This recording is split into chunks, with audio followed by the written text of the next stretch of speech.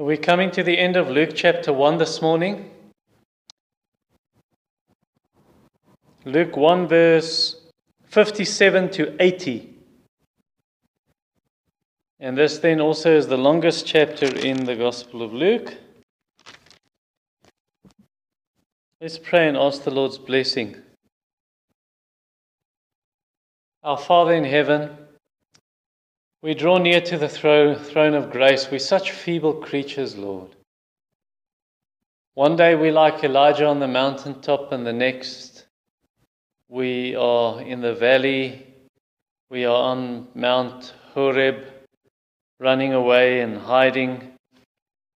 And I pray that you would, as you did for Elijah, have mercy on us and speak to us in a still small voice. Open our ears. Lord, we become hardened in our hearing. We become deaf so quickly, not hearing your voice and heeding your voice. And we pray that you would now open our hearts and open our ears to hear, and then to respond with willing hearts and obedient members of our bodies. In Jesus' name, amen. The theme I've chosen for this passage is Jesus, our hope and heart's desire. A couple of years ago, I remember the paper headlines of Pierre and Yolandi Korki, South Africans who were kidnapped, who were taken captive by Al-Qaeda in Yemen, and they were imprisoned. And they were in prison for many months, longing and hoping for someone to come and rescue them. And that is also how the believers in the Old Testament were. It's as if they were sitting in the dark, waiting and yearning and longing for the Messiah to come and save them. And so you can imagine what joy it was when John the Baptist appeared on the scene and started crying out in the wilderness, started preaching, "The Messiah is here, the Messiah has come." And so we can understand why the birth of John the Baptist was a reason for many to rejoice. So really it wasn't about John the Baptist. It was about John because he pointed to the Messiah. John was like a road sign saying, Cape Town, 30 kilometers after you've been on the road for 16 hours. So let us first of all look at John's birth, and that is in verse 57 to 66. Now the time came for Elizabeth to give birth, and she bore a son. And her neighbors and relatives heard that the Lord had shown great mercy to her, and they rejoiced with her. And on the 8th day they came to circumcise the child. And they would have called him Zechariah after his father, but his mother answered, "No, he shall be called John." And they said to her, "None of your relatives is called by this name." And they made signs to his father, inquiring what he wanted him to be called. And he asked for a writing tablet and wrote, "His name is John." And they all wondered. And immediately his mouth was opened and his tongue loosed, and he spoke, blessing God. And fear came on all the neighbors, and all these things were talked about throughout all the hill country of Judea. And all who heard them laid them up in their hearts, saying, "What then will this child be?" For the hand of the Lord was with him. Now, you know how it works when there's a big music concert of some famous singer, a world-famous singer. There's always a pre-show. So there's some less famous singer that opens the evening or opens this concert before the main singer appears on stage. That is exactly how John the Baptist was. John the Baptist is the pre-show. John the Baptist prepared the people of Israel. He prepared their hearts for the Messiah's coming. And so his birth was important. John is born, verse 57, the time came for Elizabeth to give birth, meaning 9 months later. But not only 9 months later, the exact timing, the exact time that God determined in history for John the Baptist to be born. And then all the family comes, the family's there, the neighbors come, and they're there because they've heard that Elizabeth has a son. Verse 57 and 58. And they all hear this, what has happened and how the Lord has shown mercy. They know she is barren. They know she's an old woman. She cannot have children. And suddenly they all realize this indeed is God's great mercy to her. And so they rejoice with her. They're really glad. And they've all come for the circumcision, verse 59. Now, circumcision, as you know from the Old Testament, was really a symbol made in a baby boy's body. A symbol that God would cut the sin from the hearts of his people. So the circumcision itself is just a sign, as Deuteronomy 30 verse 6 tells us. And they were circumcised baby boys on the 8th day, as we see in verse 59, according to what God commanded Abraham in Genesis 17, and God commanded Moses in Leviticus 12. And so babies are baby boys circumcised on the 8th day, because on the 8th day, when the foreskin is cut off, vitamin K is the highest. The vitamin K levels in the body are the highest, higher than any other day, and so blood would clot very quickly. So you wouldn't keep on bleeding and bleeding and bleeding and bleeding. Nevertheless, so they're here for the circumcision of John, little John, baby John the Baptist, and they want to call him Zechariah. So what's the name we're going to call this kid? How will we call him? And they say in verse 59, you're going to call him after the dad. And Elizabeth says, no, his name is John, as we see in verse 60. And the family, they say, but why? None of the relatives is called by this name, verse 61, like people still do. Many parents are very unhappy if their kids name the grandkids and the grandkids don't have the grandfather's name or the grandmother's name. And so the same here, why didn't you call him Zechariah after his dad? And so now they ask Zechariah in verse 62. So now they use hand signs, like deaf language, trying to figure out what does he want the kid to be called. Now, Zechariah can't talk. We know this from verse 18 to 20, because he was unbelieving. He did not believe the angel Gabriel when Gabriel predicted John's birth, because they couldn't have kids. So he thought, how's this possible? And so he said, I want a sign. And the sign was, all right, here's the sign, you won't be able to talk for 9 months. And so it happens, but it seems he's also deaf, as we see in verse 62, because they make hand signs to ask him questions. And he asks for a writing tablet. So it was a little wooden board, almost like a cutting board, probably a bit thinner. And then there was wax. It was covered with wax, so he would write in the wax. That's literally what the Greek word here means. And so he writes, verse 63, he writes the name John. And they wonder, they are amazed, because he couldn't hear Elizabeth say John, and he says exactly the same name. He writes that same name, obviously because that's the name the angel gave, in verse 13. And immediately, the moment he does this, writes the name, his tongue is loosened, his mouth is opened, verse 64, and he starts praising God. So the song we read of later on, verse 67 to 79, that's the song he now sings. He praises God. And everyone is amazed at this miracle that has just taken place. They fear. They're in awe and wonder, verse 65. And everywhere the news spreads and people start talking about it in the whole hill country of Judea, says verse 65. I can almost hear children. You can almost see them lying in bed. The oil lamp has been put out by the parents, and the kids lie in the dark in their room, and they're talking about this. And you see parents sitting up in their bed before they go to sleep talking about it, and shepherds in the field, and families round the dinner table, and women in the market, and neighbors over the fence. Not that they had fences, I guess. And just when they visit friends, chatting, sitting outside, visiting, they're talking about this. And on the Sabbath outside the synagogue, before they go in or after synagogue is finished, you see people talking about this. And not only talking about it, even thinking about it. Verse 66, they laid them up in their hearts, like Mary did the news about Jesus, the news the shepherds gave. So the same year, they're meditating on this, thinking about it, filling their minds with it, wondering, says verse 66, what this child will be. Not who he will be, but what he will be. What's his destiny? Why is he here? And then time eventually would tell, says Luke, as almost an editorial comment at the end of verse 66, the hand of the Lord was with him. It did come out later on that God's mighty hand was on John and on his life and on his ministry. And so, in the same way, God's hand will be on you. His hand will be on you if Jesus is your heart's desire. So don't slap his hand.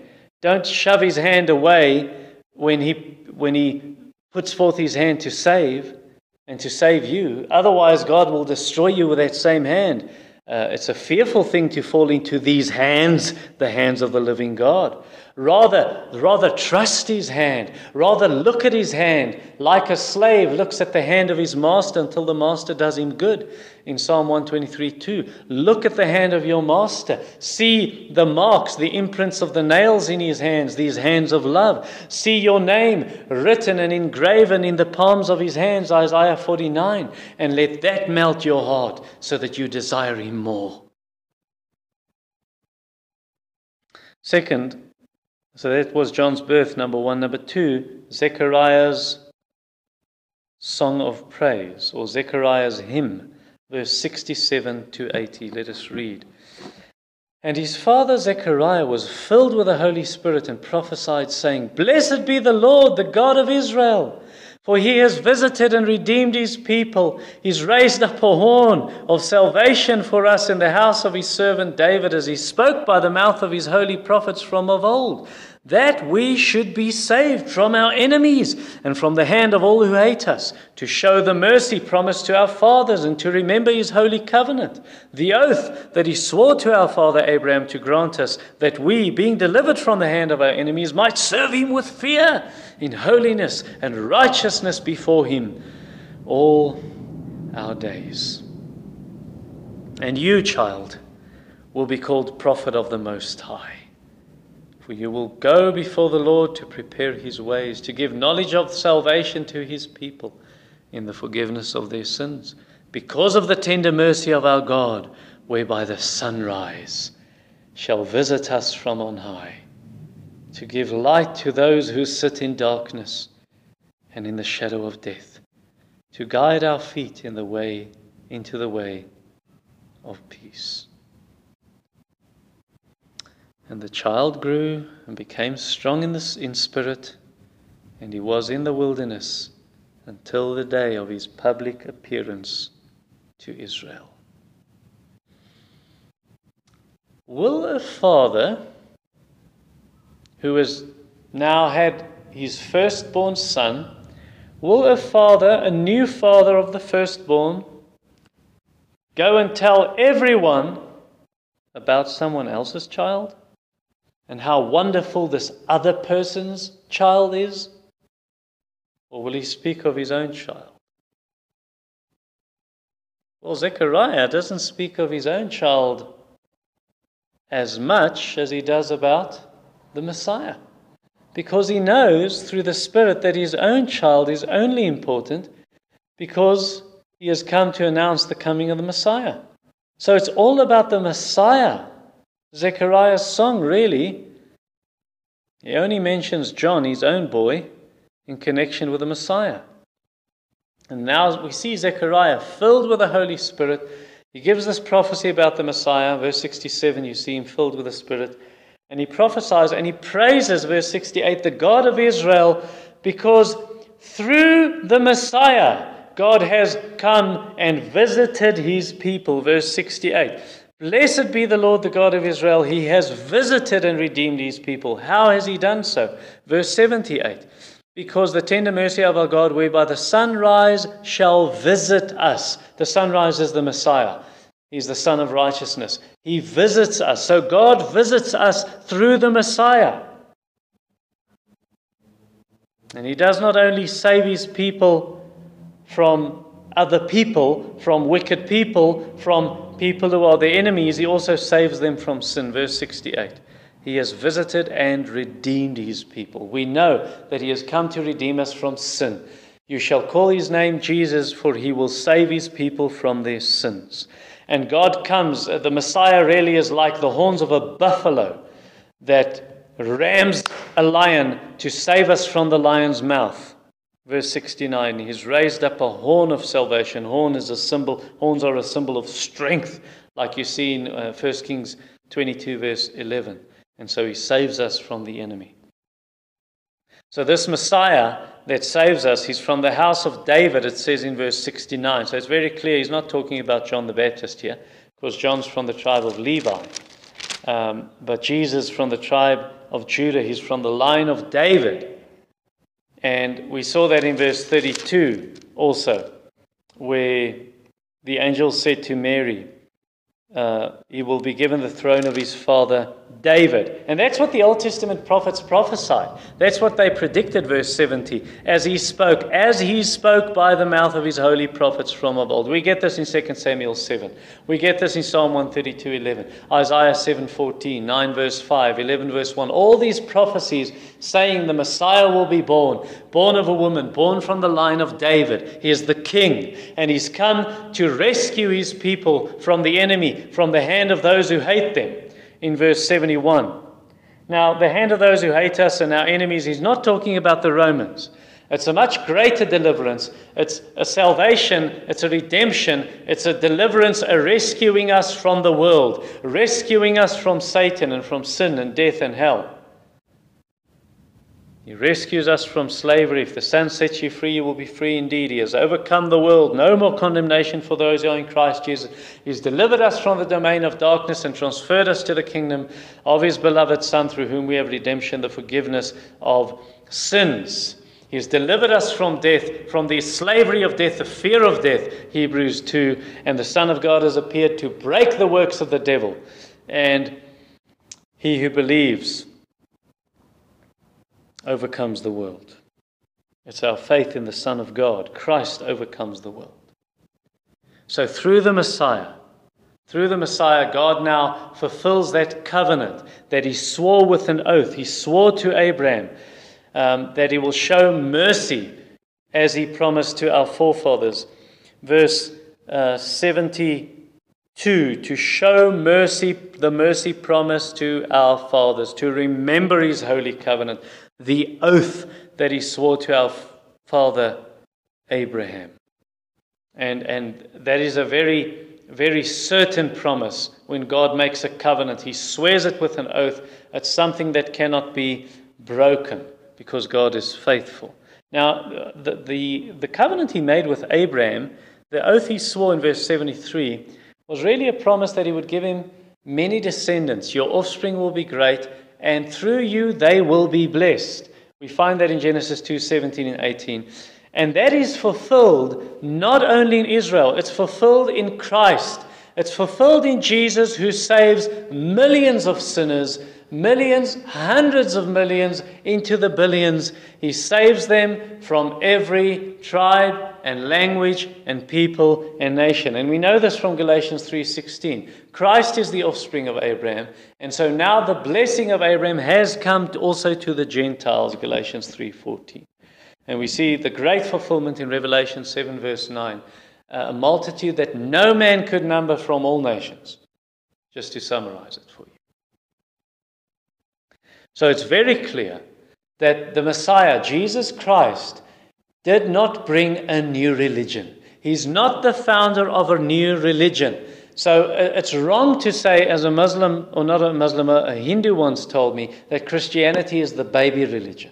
It's a baby religion. Hinduism is thousands of years old, 5,000 years, and Christianity only 2,000 years. That is false.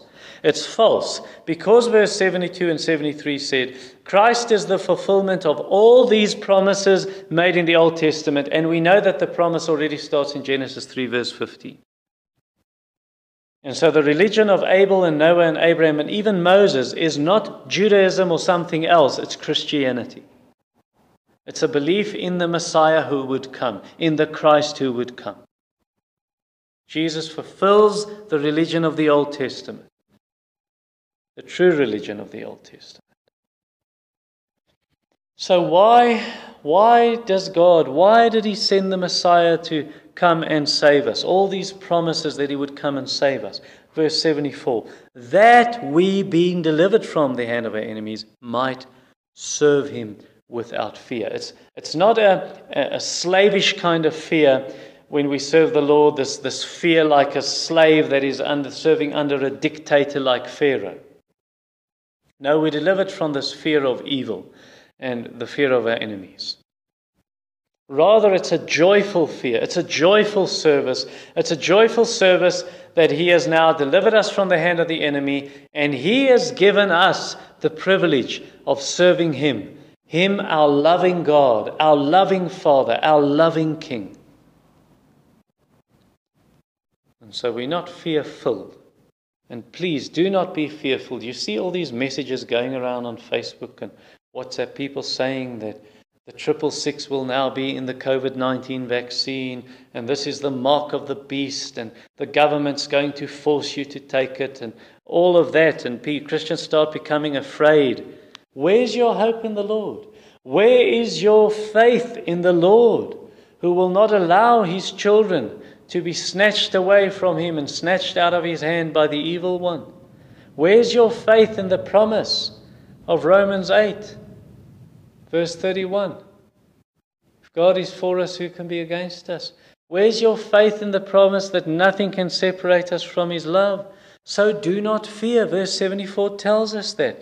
We must serve Him without fear. Isn't that what the prophet Isaiah said in chapter 41? Verse 10, fear not, for I am with you. Be not dismayed, for I am your God. I will strengthen you. I will help you. I will uphold you with my righteous right hand. So rather serve the Lord in holiness. In holiness, verse 75. In righteousness before Him all our days. So what does that entail? What does that mean? Holiness and righteousness, serving the Lord in that way, does not only mean reading your Bible and spending much time in prayer. It also means paying your taxes. It also means honoring your parents. It also means taking care of your widowed mother, or making sure that she's taken care of. That's what Jesus did. He paid taxes. He honored His parents. He took care of His widowed mother. So to be holy means that. It's practical. To be holy and righteous, as 75 tells us, to be holy and righteous also, it does not merely mean turning away from what is evil and bad. It also means pursuing what is good. Doing what is right. Not only don't do this, don't do that, don't do this, run away from that. No, it also means pursue this, do that, chase that, love that. And actually, it does not even mean only doing good. It also means being good. It means being a changed person, being a new person on the inside, so that you have a friendly character, a character of friendliness and loyalty and gentleness and the rest of the fruit of the Spirit. And you will only get this right. This is only possible. It will only become possible if you remember you are doing these things in God's presence. Verse 75. In holiness and righteousness before Him all our days. So if you live in this way, you start living in this way, I'm in the presence of the Lord. When I get up in the morning, when I go to bed at night, when I go through the day, throughout my whole day, I'm in the presence of the Most High, of the Holy One. And then you'll start living a holy life if you have a new nature. And you will start doing righteous deeds. And you will also you'll have a longing inside of you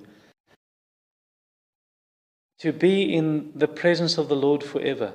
To live before Him all your days, not only on earth but also in heaven. And then you'll have something that many people in the church today does not have. People who sit in churches, you will have a longing that Jesus Christ will return, that He will come again to save us from this world. You'll have that desire for Christ. There's a crown laid up for me, and not only for me, but to all who have loved Christ's appearing. So if you love the appearing of Christ, what happens then is Christianity now becomes to you more than a religion. It's more than a religion. There's a heart's desire for Christ. There's a hope for Christ. So for you it now becomes not a something, Christianity, not a religion, it's about a someone with whom you have a personal and deep and intimate relationship, a someone that you can say, He is my hope, He is my heart's desire. And as you well know, this someone, His name is Jesus. And it is this Jesus about whom John testified. It is this Jesus who came as John prophesied. John, who is the prophet of the Most High God. And he comes to prepare the way of the Lord and to speak of the coming of the Messiah, verse 76. And you, child, now speaking of John, will be called the prophet of the Most High. You will go before the Lord, meaning the Messiah, Christ. He's the Lord, to prepare His ways. And He will cry out, the King has come, the King has come, He is here. Make ready the way for the Lord. Make ready to meet your God. Prepare to meet your Savior, your Messiah. That was John's message, as we see in Luke 3. And what he wanted to bring, and what he did indeed bring, was a knowledge of the Savior and of His salvation, the great salvation that Christ brought. And the way He saves is by bringing the forgiveness of sins.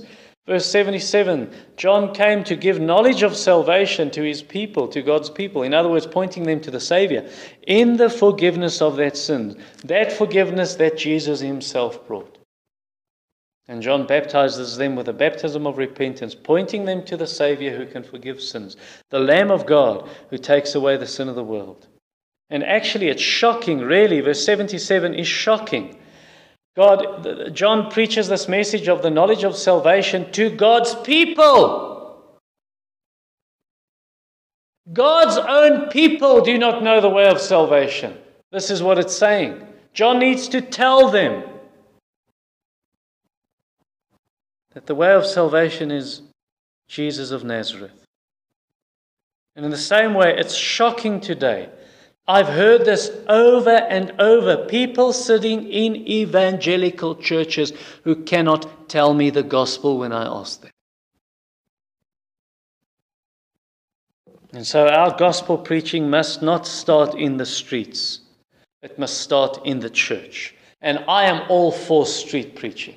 I do it myself. I am all for street evangelism. I am all for going out and sharing the gospel with those who've never heard. Yes, we must do that. But what a sad day when we go to the Gentiles and the Jews themselves do not know the message of salvation. So it comes first to the Jew. The gospel is the power of salvation to everyone who believes, first to the Jew and then to the Greek. And so that's why John came, and that's why Jesus came first to the Jews and Paul and the apostles, and then it went out to the Gentiles. And so in the same way, we should preach to those who sit here. And yes, also go to the streets, but do not neglect preaching the gospel in the church. And we must tell people, we must tell these people, God is not an angry old man sitting in heaven thinking of ways He can punish people. He is the merciful God, filled with compassion and mercy. Verse 78. Because of the tender mercy of our God. That's why He saves. Verse 77. That's why He forgives. Verse 77. We cannot earn this salvation. He gives it as a free gift through Jesus Christ, who died for our sins on the cross. Verse 77, forgiveness. 77, salvation, because of the tender mercy. Mercy. You cannot earn this. Titus chapter 3, in verse 4 and 5. When the goodness and loving kindness of our God our Savior appeared, He saved us, not because of works done by us in righteousness, but according to His own mercy. Exactly what Luke 1:78 tells us. Mercy. And the bare fact that God initiated this salvation, that God thought up the plan of salvation to save sinners, shows you He is more than willing to save you. He is more than willing to save lost sinners. He sent John to preach and to point people to the Messiah. He said, John, tell them that Messiah will forgive their sins. God, because of His tender mercy, verse 78, did this. That's the point. That's the point of John Bunyan's book, The Jerusalem Sinner Saved. The point that Bunyan is trying to bring home here in the book is, Jesus told the apostles, when Jesus returned to heaven, He said to the apostles, you go and preach this gospel everywhere, but you start in Jerusalem. Why? Because Jerusalem, the people in Jerusalem, were the worst of all sinners. They were the most wicked. They were more wicked than the Gentiles. Why? Because they killed the prophets. They crucified the Messiah. After all God's goodness, they rejected. They spit in His face, literally. They spit in the face of their God and rejected their Messiah. They killed Him. And so when Jesus says to the apostles, you preach this message of salvation and you start in Jerusalem, Jesus was saying, I am so willing to save sinners. I will start with the most wicked, to prove to the rest, if I can save them, I can save you.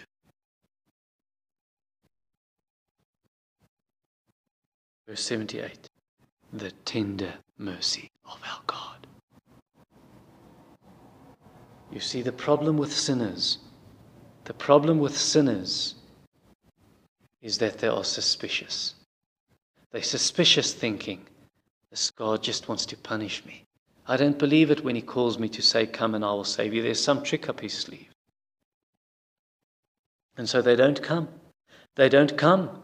And obviously they love their sin, but they don't come. And it's for this very reason we should not only preach the law to bring people to conviction of their sins. Yes, we do preach the law, Galatians 3 verse 24, but we do not only preach the law, we preach the mercy of God. We don't stop at the law. We continue preaching and preach the gospel of the love of God in Jesus Christ.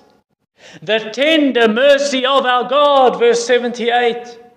John Bunyan says in another book, it is not the over-heavy load of sin, but the discovery of mercy that makes a man come to Jesus Christ.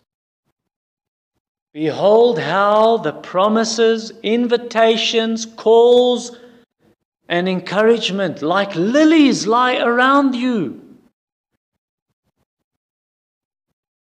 God has mixed all these things with His own name, with His Son's name. Yes, He has mixed all these things with the names of mercy, goodness, compassion, love, pity, grace, forgiveness, pardon, and whatnot, that He might encourage the coming sinner. Encouraging sinners, come to me. All you who are weary and heavy laden, come to me. Come to me.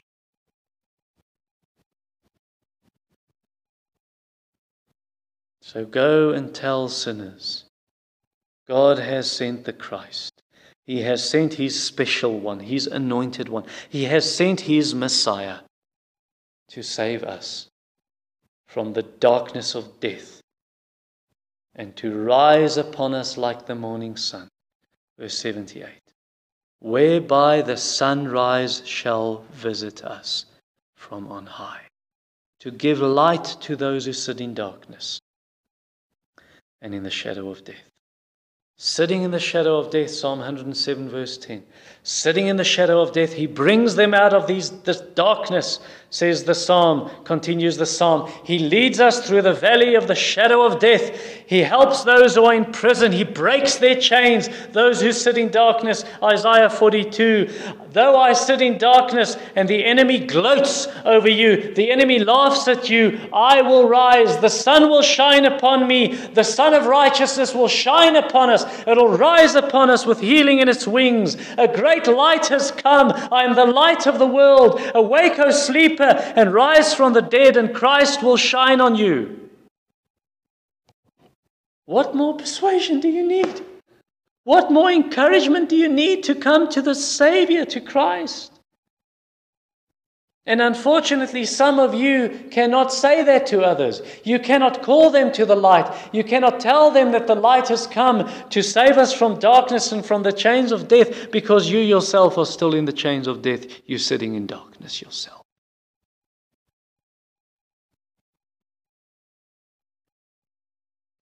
You're so skeptical. You do not really believe that the Lord can take you out of darkness and shine His light upon you. Maybe you're even a Christian and you're skeptical about that. I don't believe it can happen. I'm in the chains of death, chains of sin. I'll tell you all about that tonight. Come back, please. If you are only willing to believe in the Lord, if you are only willing to believe His promises, He will reveal His mighty arm to you. And then you will see that no sin is too great, no sin is too much that He cannot forgive you. Nothing you did in your past and nothing that you can do is greater than the saving grace of Jesus Christ. So what is holding you back? What is holding you back to come to Him today and to lay your sin at His feet? Now perhaps you say, my sin is holding me back. I must first leave my sin before I can come to Jesus. You are thinking wrongly. How are you going to get rid of your sin without Jesus? I must first leave my sin before I can come to Jesus. No! Come to Jesus with that sin and ask Him to break the chains. So the solution is not that you should try and solve the issue yourself. The solution for you is to bring your sin to Jesus so that He can free you from it.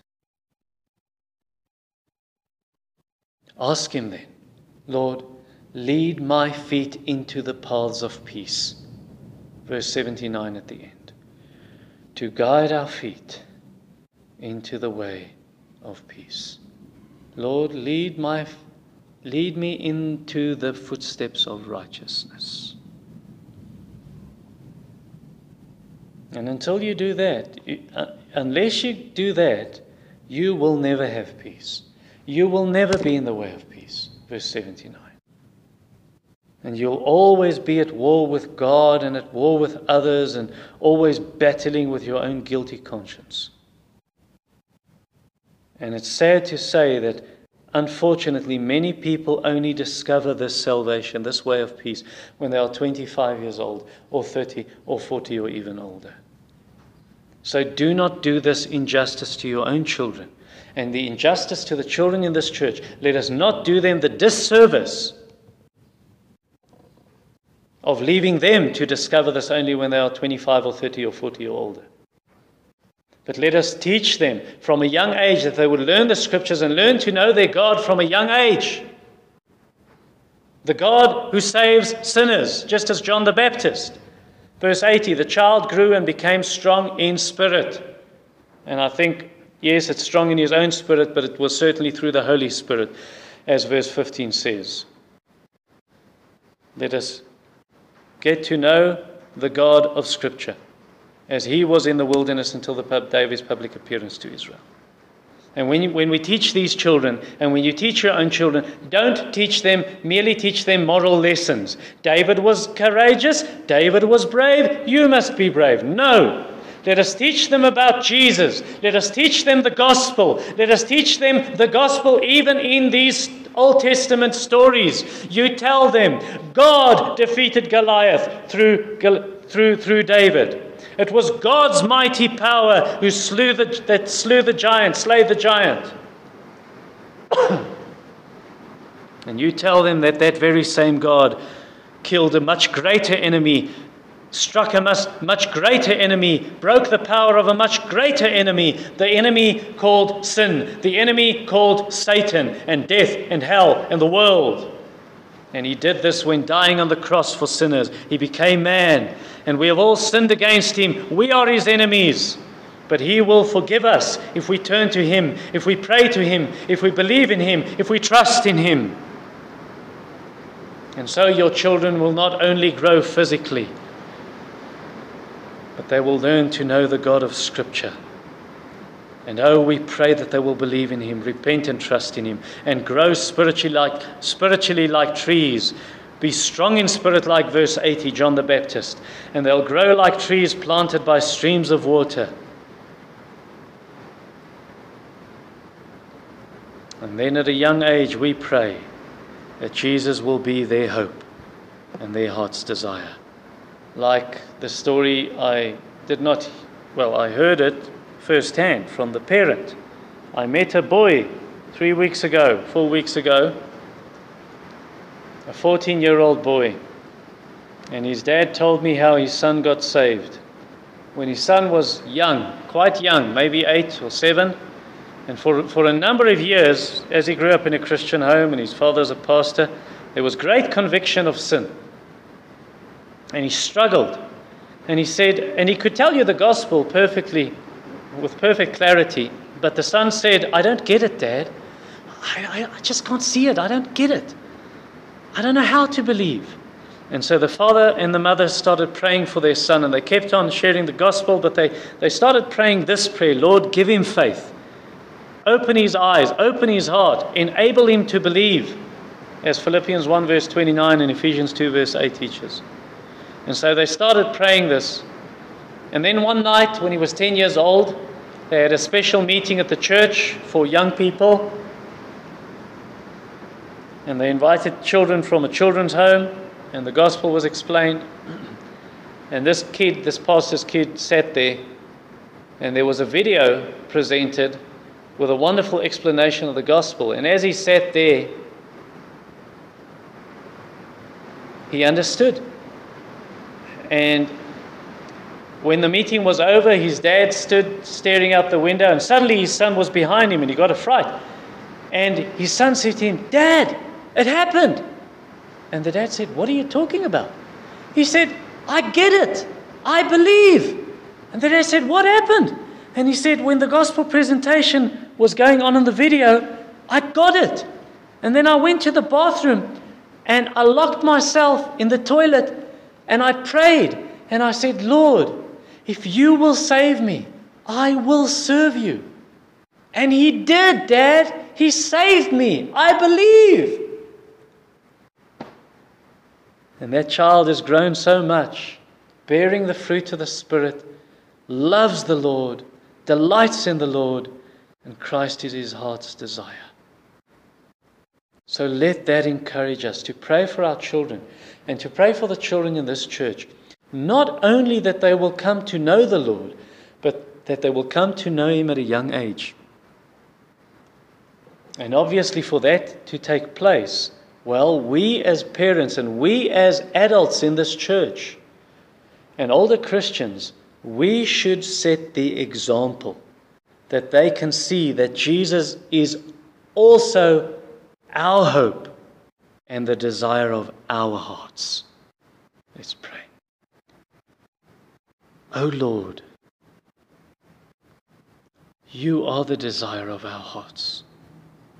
You are the hope, Christ in us, the hope of glory. I pray that you would draw sinners to yourself in this very moment.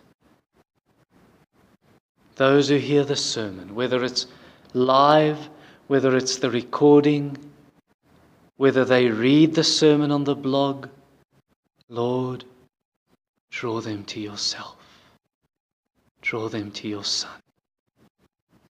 let your sun rise upon them with healing in its wings. Amen.